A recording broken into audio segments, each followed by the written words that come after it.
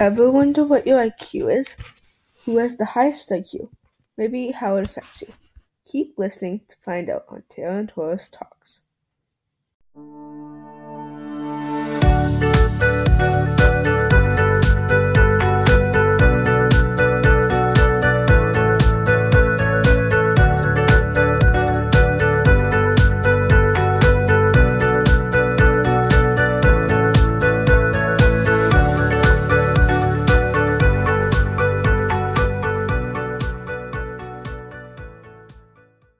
Welcome to Taylor and Taurus Talks, a podcast by young people for young people.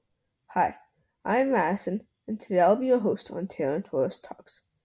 Today we will be discussing what your IQ says about you.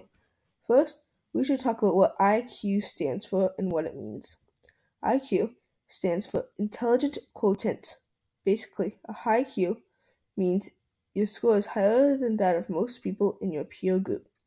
There are a lot of advantages to having a high IQ, like good problem-solving skills, and some even say that people with high IQ are healthier and live longer. Whatever your IQ, you can't accurately predict how your life will turn out. Having a low IQ does not mean you are not smart. People with a high IQ can have little success in life, while people with a low IQ can do very well in life. IQ is measured in how well you do in math, language, reasoning abilities, processing speed, visual spatial processing, and memory. IQ scores can also be affected by your access to education, your nutrition, your health condition, and your culture and environment. There are many online tests that you can do online to find out your IQ, but since they are different from each other and always changing, it's almost impossible to see who has the highest IQ in the world. It is possible to change your IQ, but only by a few points. Your IQ can also change with ups and downs in your early and late teen years. Say you took the same IQ test twice. The first time you took it, you were sick. The second time you take it, you were feeling better. You would probably score higher on the second one than you did the first. There's no proof that cognitive training raises overall intelligence, though you can and should continue to learn throughout your life. The keys to learning tend to involve curiosity and being receptive to new information.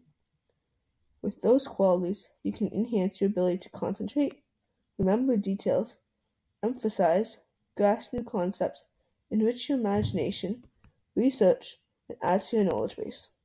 Reading both fiction and nonfiction is one way to boost your abilities in these areas. Instead of reading, activities such as puzzles, playing music, and talking in groups can be useful. You're probably wondering what the highest IQ possible is.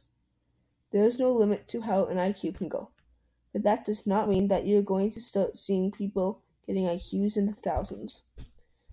Mathematician Terence Tao is said to have an IQ of 220 or 230. Tao started high school in the 1980s at age 7, earned a bachelor's degree at age 16, and a doctorate at 21.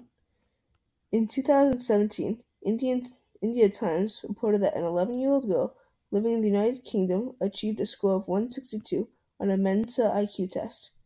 The publication also noted that Albert Einstein and Stephen Hawking were both thought to have an IQ of 160. Again, that does not mean that you have the highest IQ in the world. I hope that answered some of your recently unanswered questions about IQ. Thanks for tuning in on this episode of Taylor and Taurus Talks.